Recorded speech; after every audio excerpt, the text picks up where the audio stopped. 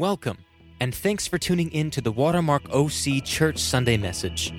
Watermark is a generational community that is crazy passionate about starting a conversation about God, your relationships, and authentic love. If you're interested in getting more information, please click the link in the show notes for next steps. Thanks again for listening. It's our hope and prayer that this message would transform your life. In the midst of a crazy world, we have something to celebrate. Good news. 2,000 years ago, Jesus rose from the dead. He is risen. He is risen indeed. And it's so good to have you this morning in the midst of this crazy world. It's a little crazy out there, isn't it? I mean, I never dreamed. Who would have thought last year that we'd be doing Easter online, that more people would be watching online than would be in the church buildings this year? It's a crazy season. I mean, who would have thought that we'd be going to work in our pajamas, right? I mean, who would have thought the choice for Easter service would be the living room or the bedroom? Nobody thought that. Who would have thought that we'd be going online not to shop for designer clothes, but for designer masks? I mean, it is a crazy season. And in the midst of that craziness, we really need good news. I mean, I see you guys out there. I'm so glad you're here. You're hunkering down. You're doing the best you can, right? I see the beautiful breakfast you have there, bacon, eggs, beignets, a little bit of chocolate bunnies. Maybe you had a little Easter egg hunt, huh? And the candy, the Peeps. Gene, stay away from the Peeps. Betty, move the chocolate egg off the table. That's good. Gene's okay now. But you guys are having a good time at home celebrating because we're all hunkering down. We're all trying to do the best we can during this difficult time. We're social distancing. We're washing our hands. We're making sure we're staying at home. We're doing the best that we can. And we're going to get through this together. With God's help, with our prayers, with people loving one another, we're going to get through this together. Why? Because of what happened 2,000 years ago. Because of the hope of eternal life that comes through Jesus Christ and the power of the resurrection. You see, we all need a little hope today in the midst of this crazy. And 2,000 years ago, Jesus came to bring us hope. We've been in a series called The Great I Am. We've been looking at the Gospel of John, some of the great I Am statements of Jesus. And this morning on Easter Sunday, we're going to focus on what I think is his most powerful and my favorite statement that he made. He made it in front of a tomb. His friend Lazarus had died, and he spoke to Lazarus' sister Martha and said, "Martha, guess what? Your brother has died, but I've got good news." Here's what he said in John chapter 11. Jesus said to her, "I am the resurrection and the life. The one who believes in me will live even though he die. And whoever lives by believing me will never die." Do you believe this? Jesus made this great I am claim right at the tomb of his friend Lazarus. And then 2,000 years ago on Easter Sunday, he backed it up by raising from the dead. No man has ever done that. I mean, Jesus didn't just bend the curve. He broke the curve. He blew through the curve. I mean, we're doing everything we can. And we're trying as hard as we can to bend the curve. And everybody's praying, everybody's hoping, and the scientists are working hard. The doctors and the first responders are doing awesome. And we're doing everything we can as a nation to bend the curve. But no man has ever broken the curve.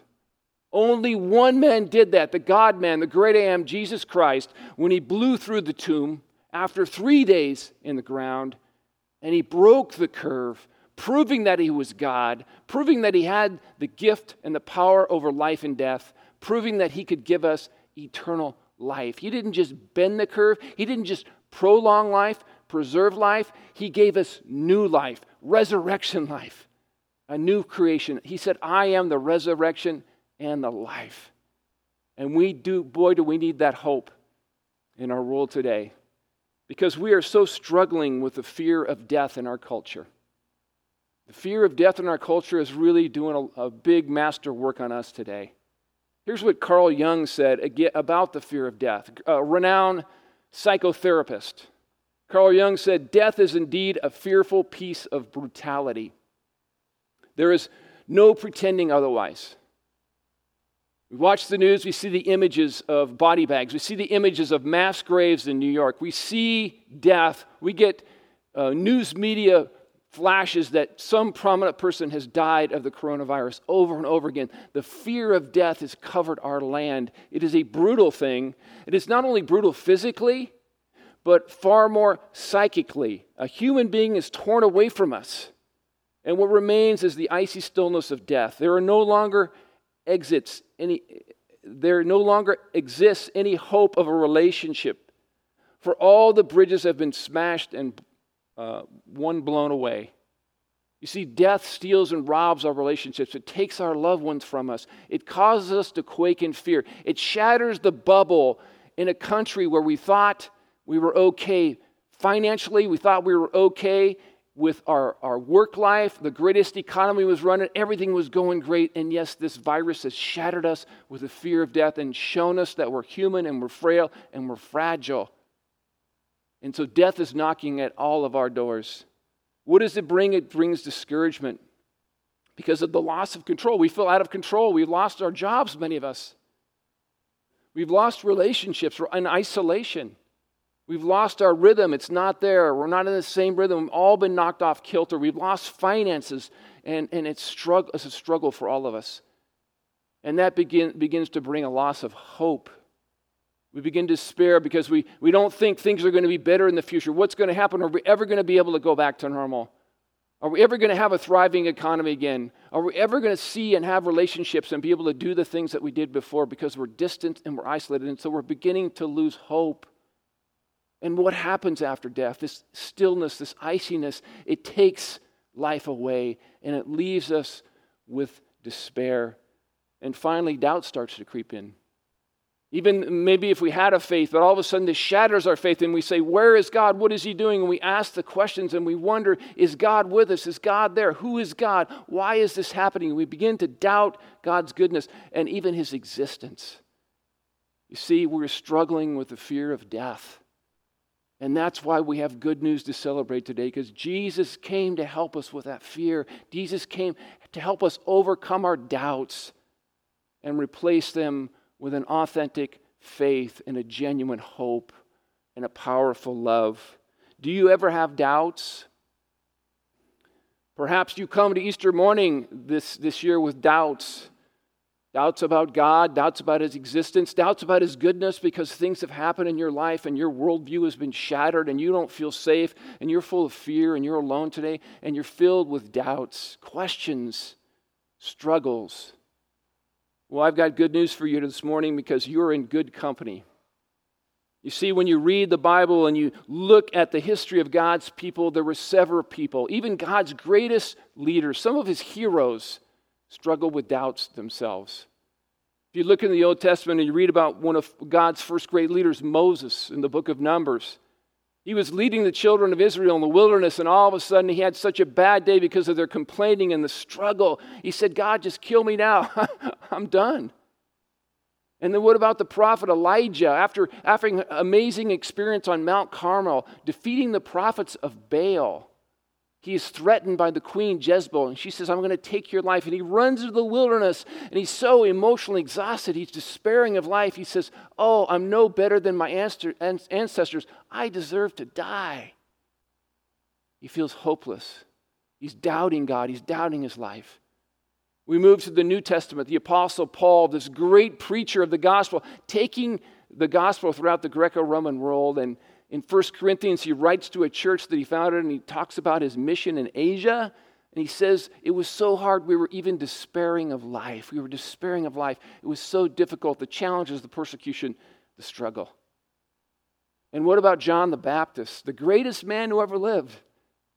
The guy who introduced Jesus, right? The one who came before him. Jesus said, this is the greatest man that ever lived. And he said, when John saw Jesus, he said, behold, the Lamb of God. Here's the one who's come to take the sin of the world away.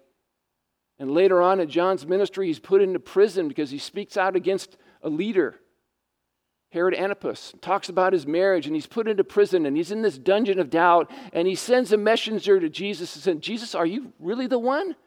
Or should we look for somebody else? Doubt. You see, doubt is common to God's people. It's common to the spiritual journey. We all have questions. We all have struggles. The great desert fathers said there are times that we call the dark night of the soul where doubts invade our lives. Even if we're spiritual people, even if we're seeking God, even if we're faithful followers, we have times of doubt and discouragement, times where darkness comes over our life, times it's hard to see the light. Our prayers bounce off the ceiling, it seems like. Where is God? We can't feel him. These are common things to humanity. We all have questions. We all have doubts. You know, one of the great things about the Bible and one of the great things about the Easter story that we're going to look at this morning is that God can take our doubts. He accepts our doubts. He accepts us right where they are. God knows right where you're at today and accepts you with all your doubts and your questions. And he invites honest doubters, authentic people, to seek him and know him. And as we look at the journey of faith, doubt can be a great springboard. Doubt can be the first step on the journey of authentic faith and greater intimacy with God. Easter has good news for the skeptic, the doubter, the questioner in us all. And this morning I want to look at the story of a famous doubter, the story of doubting Thomas in John chapter 20 as we end our series in the Gospel of John. This man is famous for his doubts. Doubting Thomas. You may have all heard of this man. He's famous for his doubts. I think he gets a bad rap, though. I think Thomas was just an authentic seeker. I think Thomas just wanted to find answers. So there's nothing wrong with wanting to have answers and find the answers for ourselves. And that's the journey of Thomas. Thomas is a doubter, but he's a questioner. He's a seeker. He's coming with authentic questions. He's not a scoffer. I'm not talking about a scoffer who doesn't want to believe, that's already made his decision. There is no God. There is no answers to these questions. So they're not really authentic in their journey. They're not really seeking answers. They've already made the decision up. Thomas is not a scoffer. He's an authentic doubter. And he finds his way to the true living God.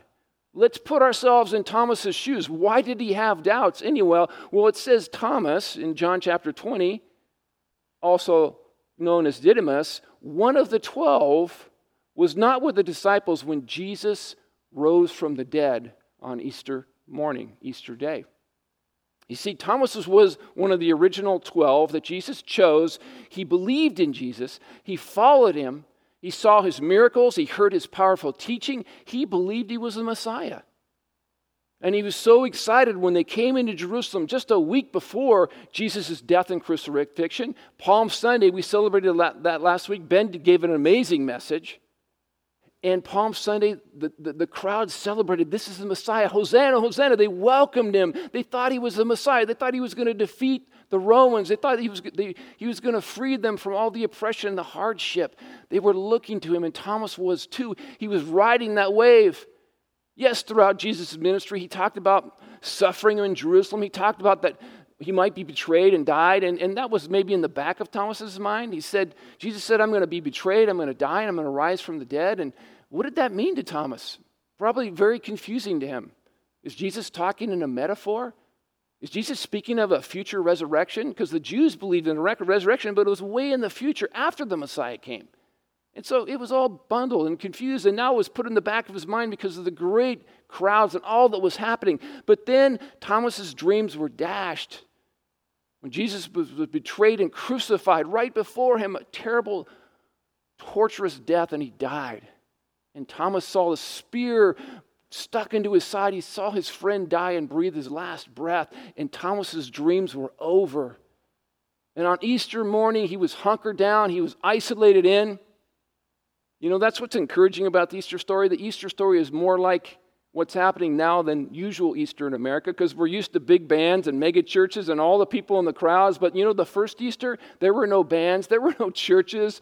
People were isolated and sheltered in their homes. They were locked down because of the fear of death. Not the coronavirus, but all the disciples fled because they thought the people that crucified Jesus might come after them. And so they were hiding in their houses. They were afraid. They were hunkered down in isolation. They were socially distancing, right? And Thomas was hunkered down, isolated, all alone when Jesus began to do the impossible, because he began to appear in physical form. After his death, 3 days in the tomb, he appeared in physical form to his disciples. First to the women who went to the tomb early in the morning, the Gospels tell us. to really finish the burial process for his body. And as the women saw this, Mary Magdalene was one of the women that had the first encounter with Jesus. And she comes back and she said, I've seen the Lord. And all the disciples says, you're crazy. You're corona crazy. Even in the first century, you haven't seen the Lord. And so they didn't believe her. They thought she was a hysterical woman.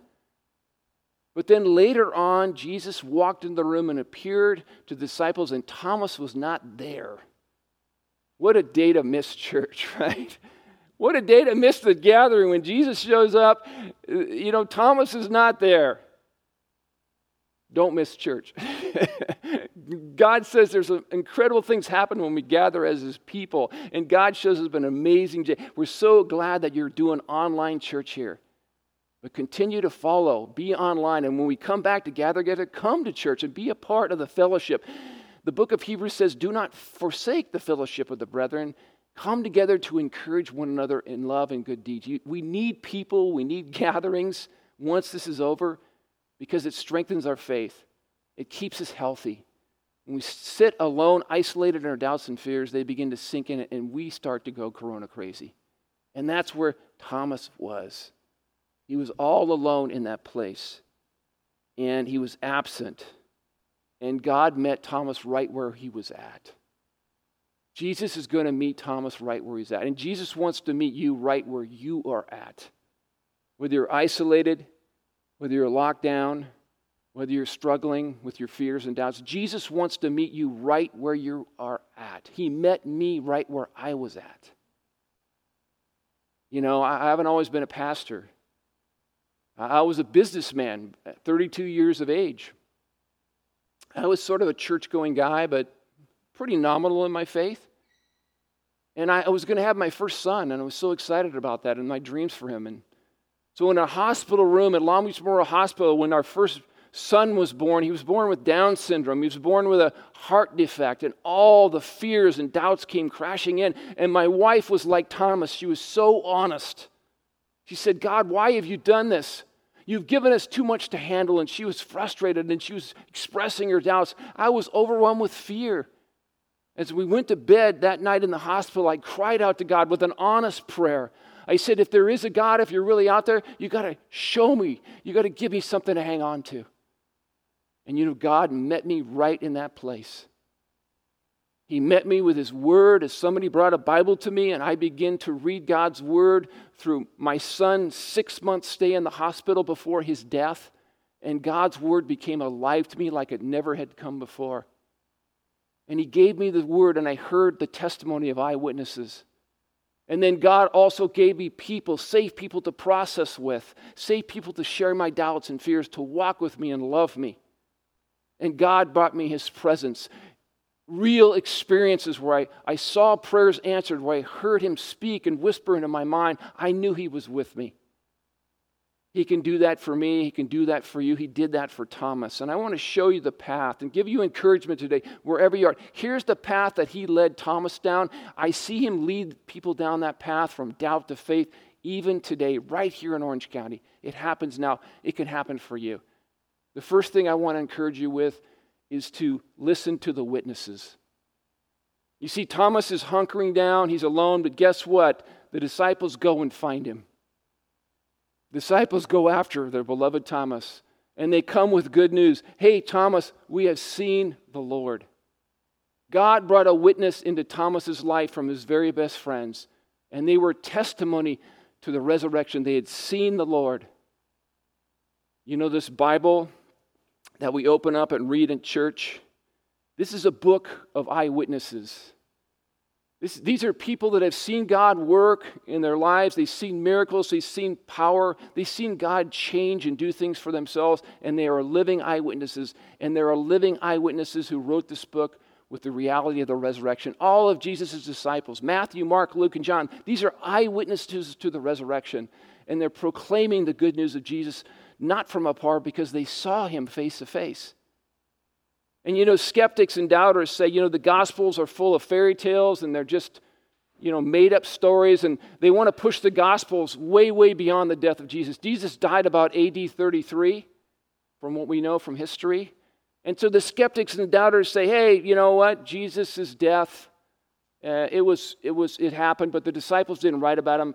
It must have been 50 or 100 years after his death. And so they wanted it to happen so bad that they kind of made it up. It kind of became a fairy tale, kind of a fable. They kind of wanted it to happen so bad, and so they wrote it down later on. And so skeptics will push the Gospels out. But when the skeptics argue against people of faith, they rarely mention a book called 1 Corinthians. And in 1 Corinthians 15, I really want to encourage you to open God's Word and look at 1 Corinthians 15 if you're a doubter for the resurrection, because it is written, conservative scholars, liberal scholars would agree, it's written in about AD 55 by the Apostle Paul. AD 55. Jesus died in AD 33. That's within 22 years of the actual event. It's too early for fable or fairy tale. And when Paul gives the account of 1 Corinthians 15 of the eyewitnesses, he lists the people. He said Jesus appeared. He says first he appears to Peter. And then he appears to the apostles. And then he appears to over 500 people at one time. And then he says something very powerful. He says, some of them are still alive today. Some have fallen asleep, or some are still alive today. Paul says he appeared to them and they're still alive today. This is the Roman world. There are roads, there are boats. These people could get on a ship and go to Jerusalem, and they could interview an eyewitness. This is not the testimony of somebody who's making something up. This is authentic witness, eyewitness news. This is an Instagram right out of the empty tomb. Hey, Jesus is alive. Go talk to his witnesses. Here they are right here. They're alive today in Jerusalem. You can go check them out. And then Paul says, not only they're alive, but skeptics who became Christians. James, his brother who doubted him, he saw the resurrected Christ. And now he's a fired up Christian. And myself, Paul was a skeptic. He persecuted the church. He said, I was the last one to the party here. I'm like one untimely born. I didn't even deserve to be an apostle because I persecuted the church, but because of the grace of God, the resurrected Christ put me right in the game. This is a powerful testimony of eyewitnesses. Look into God's Word, seek it, ask questions. There are powerful testimonies of people that actually saw Christ that are historically accurate. We have amazing witnesses in our culture today. God raises up witnesses in every culture, even in America today. Lee Strobel, he was an atheist. He was a reporter for the Chicago Tribune. His wife became a Christian. He went on an all-out journey to prove that Christianity was wrong, and he became a Christian in the middle of it. He writes a great book called The Case for Christ. If you're a doubter, a seeker, if you have questions, I encourage you to get that book and read his story of how he came to Christ and his authentic work of looking at all the evidence. Also, Tim Keller, he's been a guy that's really strengthened my faith. His church is in the middle of Manhattan where all the deaths are happening right now in New York. He's a guy right in the middle, and he's proclaiming the hope and the good news of Jesus right in New York City where there's so many doubters and skeptics. And Tim Keller does an amazing job. He writes this book called Reasons for God. I encourage you to pick it up and read it. He'll answer some of the deep questions because he's gone through the journey of cancer and doubt, and he's come through on the other side as a powerful witness to Jesus Christ. Who are the witnesses in your life? Who are the people that you're listening to? If all you're listening to is skeptics and doubters, guess what? You're going to be a skeptic and a doubter. Who are the people of faith you're letting tell you a different story? If you needed witnesses, we'd be happy to help you find them. There are a lot here at Watermark Church, and you're going to hear from them later in the service. We have authentic people that have made this journey. Jesus shows up in lives even today. Listen to the witnesses. The second thing that Jesus does for Thomas as he brings him to faith is he gives him a safe place to process. Find a safe place to process your doubt with other people where you can speak it, where you can listen to your arguments and other people and process that and wrestle through that. That is a great way to journey to find authentic truth. Are you open to that process? Thomas is in the room. The disciples come to him. They tell him about the risen Lord, and Thomas pushes back. He pushes back like many people push back in our culture today. Thomas said, I don't buy it unless I see the nail marks in his hands and put my finger where the nails are and put my hand into his side. I'm not buying it. I will not believe. The honest question of a doubter, right? I'm not going to believe it unless I see it. And Thomas pushes back, and the disciples walk away from him, right? The disciples say, you're out of the church, man. You don't believe. We don't want doubters here. We're not hanging out with you anymore. No. They love Thomas. Even in his doubts, they walk with him the whole week. I can imagine the conversations that are happening throughout the week. Did you really see him? Yeah, we saw him. What about this? They're having a God conversation. They're not rejecting Thomas. They're not arguing with him. Nobody's argued into Jesus. People are loved into Jesus. That's the role of the church. We want to be people that help love you into Jesus. You see, hidden doubts are never answered. Buried doubts are never answered. You have to bring them out. You have to process. You have to look at them and you have to get input. Are you open to that honest discussion, that dialogue with safe and loving people? If we are open, you will find out, guess what? Christianity has some solid answers. Christianity has some solid answers to the doubts in your life. You know, I'd love to journey with you. Pastor Ben and I would love to journey through you. If you have doubts and you have questions and you would like some authentic, loving people to walk with you through that journey of doubt, to consider the option of Christianity and its claims, we have a lot of people in our church that would love to walk with you. As a matter of fact, we're going to start a new series, a small group opportunity right out of Easter. We're calling it God Questions. You can join us online. Go to watermarkoc.org. Ben will talk to you about it, but we're going to start a group where you can come online, you can ask your questions, and we're going to dialogue, and we're going to talk about some of the great questions that people have and how Christianity tries to answer those questions. Please join us. Walk with us. We want to help you find an authentic answer because of the love of God in us. So find a safe place to process your doubt. And the last thing that Jesus does for Thomas is he gives them some divine encounters. Be open to a divine encounter. This is a spiritual process. And if you're open and you're authentic, I see God show up in powerful ways and amazing ways, even in lives today. I believe God's going to answer your honest prayers. I believe that God's going to show you who he is and reveal himself to you, because it's a spiritual process and he's seeking after. You're not just seeking after him, he's seeking after you, even in your doubts. That's what happens to Thomas. A week later, he's gone through this process. And look what happens. Jesus walks right into the house that he's in with a divine appointment just for Thomas. A week later, his disciples were in the house again, and Thomas was with them. Through the door, though the doors were locked, Jesus came and stood among them and said, "Peace be with you." Right? Are the doors of your heart, are the doors of your house locked? You know, do you feel like God can't get in, or you feel like you can't get out? Just what? Jesus can blow through any door, any barrier. Maybe you have intellectual doubts. Maybe you have emotional doubts. Thomas had all of these things inside of him. And Jesus came in to help him with that. But he doesn't come in with a hammer. Jesus didn't walk in the room and say, "Hey, Thomas, you're fired. You're no longer my disciple. You can't hang with me anymore. I'm ashamed of you, Thomas." Jesus doesn't come as a judge with justice. He comes and says, "Peace." This is the Hebrew greeting of shalom. I want what's best. I want your life to flourish. Why does Jesus want to come into your life? To help you flourish, to help you become what you were created to become, to have a connection with him and with others. And so he comes with peace. He comes with grace. That's a uniquely Christian term. If you're seeking other religions, only Christianity has the word grace in it. It means unmerited favor. God gives us what we can't earn, what we don't deserve, what we can't buy. God gives us his grace, his peace, because he desires a relationship with us. So he enters the room with peace, and look what he says to Thomas. "Hey, Thomas, here's my hand, here's my side. Touch my hand with your finger. Look at the hole here. Put your hand in just what you wanted. I was listening when you were asking. I was listening when you were seeking. I was there, right there. And now I've come into your life to show you and reveal myself to you." What a powerful, tailor-made appointment. I see God do this all the time. He enters people as they go through this process. As they're open and honest, God invades their lives, and he gives them an aha moment. The light bulb goes on. The aha insight may be different than you think, though.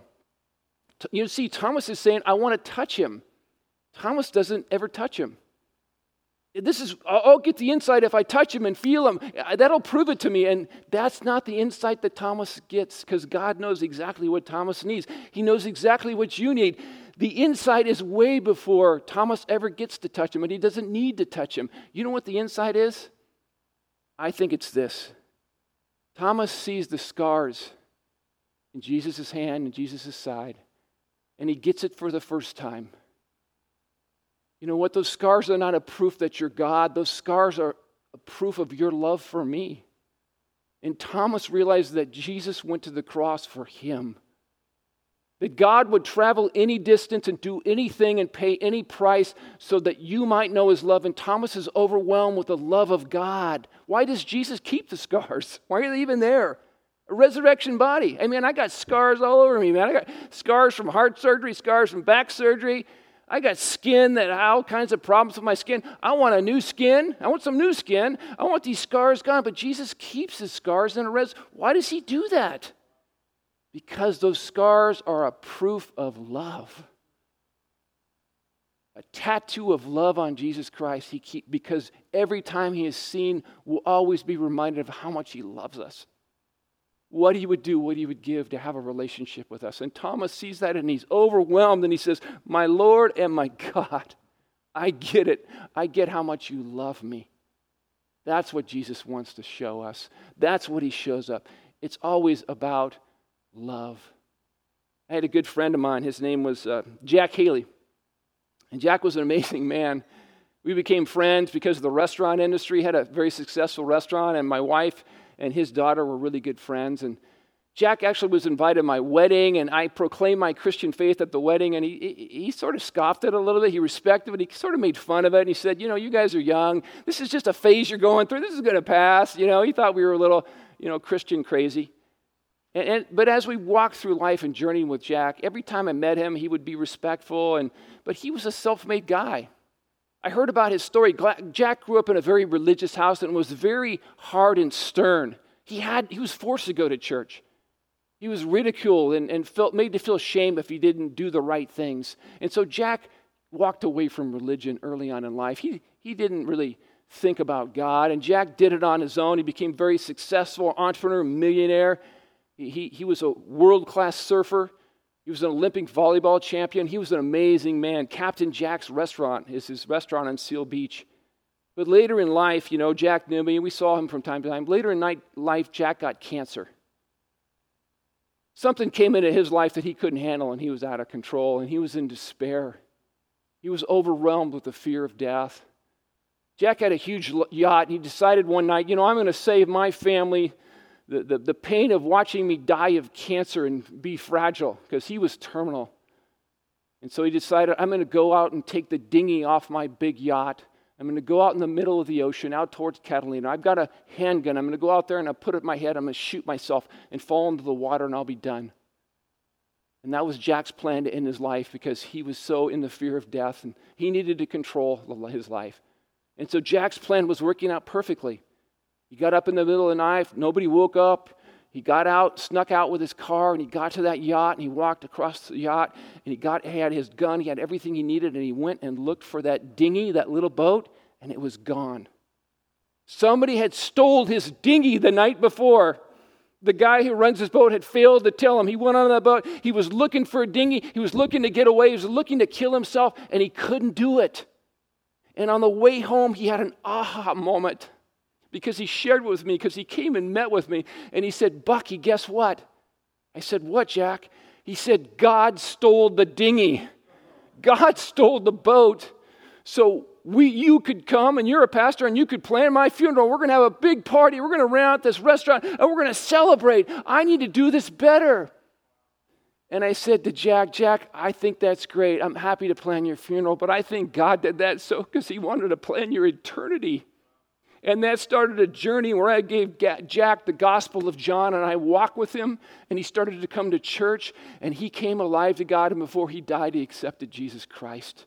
And God walked Jack from a journey of doubt to faith. He wants to do that for you. He wants to give you an aha moment. And he does that for Thomas, and he says, it's the blessing of belief, Thomas. He ends his time with Thomas and saying, this is the blessing, it's belief. Thomas, because you have seen, you believe. Yes, you needed to see, and now you believe, and that's a blessing. But then he blesses people who haven't seen. That's you and I. That's you if you're here today. If you're seeking God and you're looking for answers, that's you. Jesus Christ is not going to come and physically appear before you and allow you to touch his hand. He's ascended to the Father. But he says this to you and says this to me in the church today. Anybody, he says, because you have seen, you believe. But blessed are those who have seen and yet have believed, who've not seen. Blessed are those who have not seen and yet have believed. You see, belief is a gift from God. Belief is something that God wants to help you with. He sent the Holy Spirit to draw you to himself. He's wooing you to himself, and he wants to give you the gift of faith. You see, we all think we need clarity. God, show me. I need all the answers. Give me the answers, Bucky, and then I'll believe. I need all the circumstances right, then I'll believe. Line it up, prove it, and then I'll believe. I love what Mother Teresa, one of the great heroes of faith, right? Mother Teresa had a man, his name was John Kavanaugh. He came and visited Mother Teresa at the Sisters of Mercy, and after a month with Mother Teresa, he got an audience with her. And he said, she said, son, how can I pray for you? And he said, Mother Teresa, I want clarity. Would you give me clarity? I want to know what God wants me to do with my life. I have all these dreams and these plans. Just give me clarity, and then I'll know what to do, and I'll serve God. And Mother Teresa looked at him and said, oh, that's a great prayer request, my son. Will you give it to me, Mother? Nope, I'm not going to pray for you. I'm not going to pray that God gives you clarity. I've never had clarity. I'm going to pray that God gives you trust. You need trust. You don't need clarity. What you need, my son, is trust. I've never had clarity, but what I've had is trust. And that's the gift that God wants to give you today. You see, God is not just a box or a product or some scientific formula that we solve with intellectual answers and figuring them out. God is a person. He's the creator of all the universe. He's the great I am. And he's wooing you into relationship. And relationship is not about clarity, it's about trust. He's inviting you to trust him. He's given you enough evidence. He's given you eyewitnesses. You have all the evidence you need. He's given you people that will walk with you and love you. He's given you his Holy Spirit that's wooing you even now if you're out there. You're probably online here because this is a divine appointment, and he's probably speaking to your heart today wherever you're at. He is right here, and he's asking you to trust. He's asking you to trust. There's people that have gone through this process at Watermark Church. They've gone from doubt to trusting faith.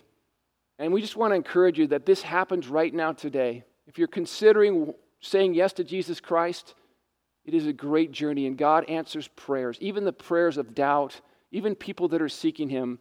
Let's watch this video and hear the testimony of the eyewitnesses that have found Jesus Christ because of his grace, even today at Watermark Church.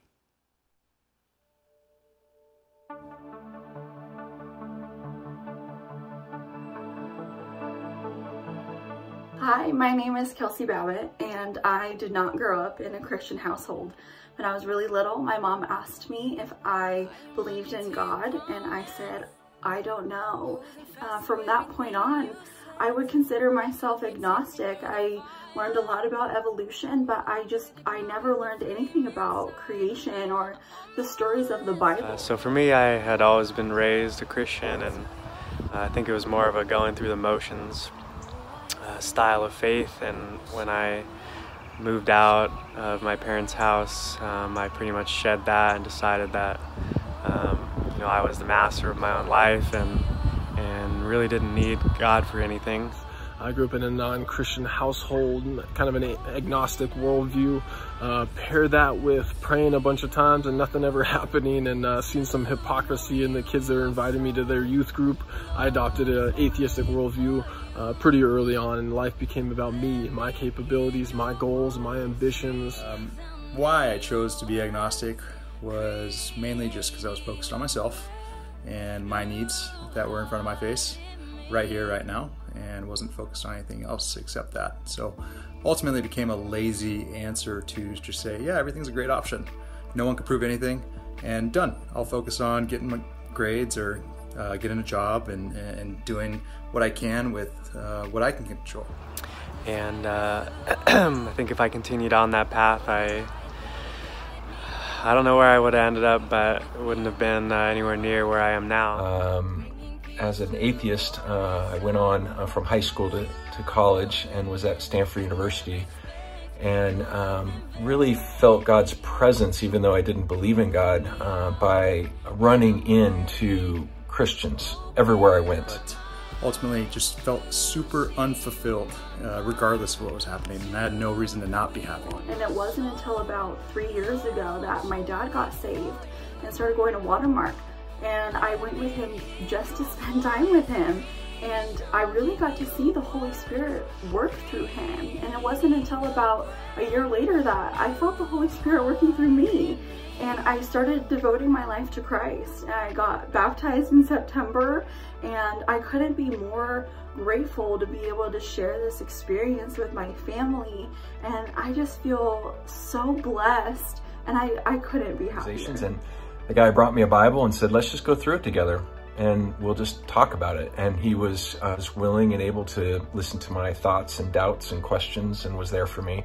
It was the heart of these people. They had incredible connection and warmth and love, and that was very appealing. And so I started searching for mentors, found some mentors, found Jess Shepard, who's at Watermark, and had some men conversations and started to see the Spirit with him, and dug in and opened the Bible and talked about Jesus with them. And from there I've seen ultimate negative mindset turn into a positive mindset where I've got a spirit that just radiates and something that excites me, and that all comes from Jesus.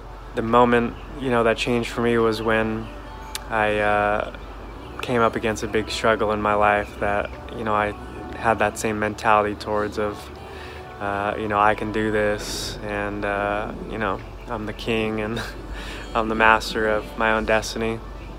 And obviously that didn't work.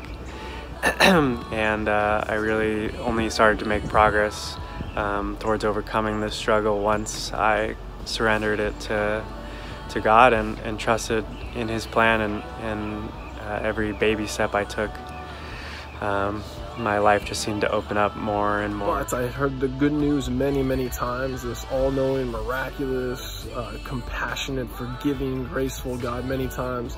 And after a lot of questions and a big struggle with the concept of faith, I took a step into this relationship. Life will give us all greater than us, greater than me moments, greater than our capacities. And I was fortunate to be able to walk with God in a relationship when those moments came into my life.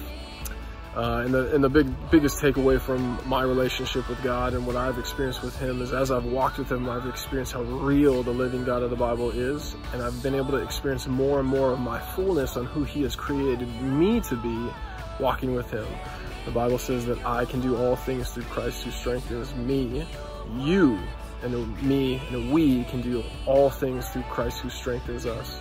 I hope you have a great Easter, and I pray that we all experience the living God of the Bible more than ever before. God bless and happy Easter. Wow, that's amazing. Authentic testimonies to the power, the resurrection power of Jesus Christ that is still working today in the life of His people. And God wants to bring that life to you today. Where are you at with your faith? Where are you at on your journey from doubt to faith? Perhaps some of you are like the man who came to Jesus in the Gospels. And he prayed this prayer, Lord, I believe, but help my unbelief. Jesus was about to heal his son, and he said, can you heal my son? And Jesus said, if you can, said Jesus, everything is possible for one who believes. Immediately the boy's father exclaimed, I do believe, but help me overcome my unbelief. And maybe that's where you are at today. Maybe you're an honest seeker and you still have doubts and you're saying, Lord, I want to overcome my unbelief. We invite you to pray that prayer. I'm open, Lord, but help my unbelief. Come and join us for God questions. Stay in the process. Seek answers. God will meet you where you're at. Or maybe you're somebody who's walked away from God. Maybe you've been hurt by the church, like the testimony. Maybe you've been let down by a leader and you've walked away from God, but you want to come back and you're trying to find your way back through doubt and hurt. And maybe your prayer is, I'm turning back, God, help my unbelief.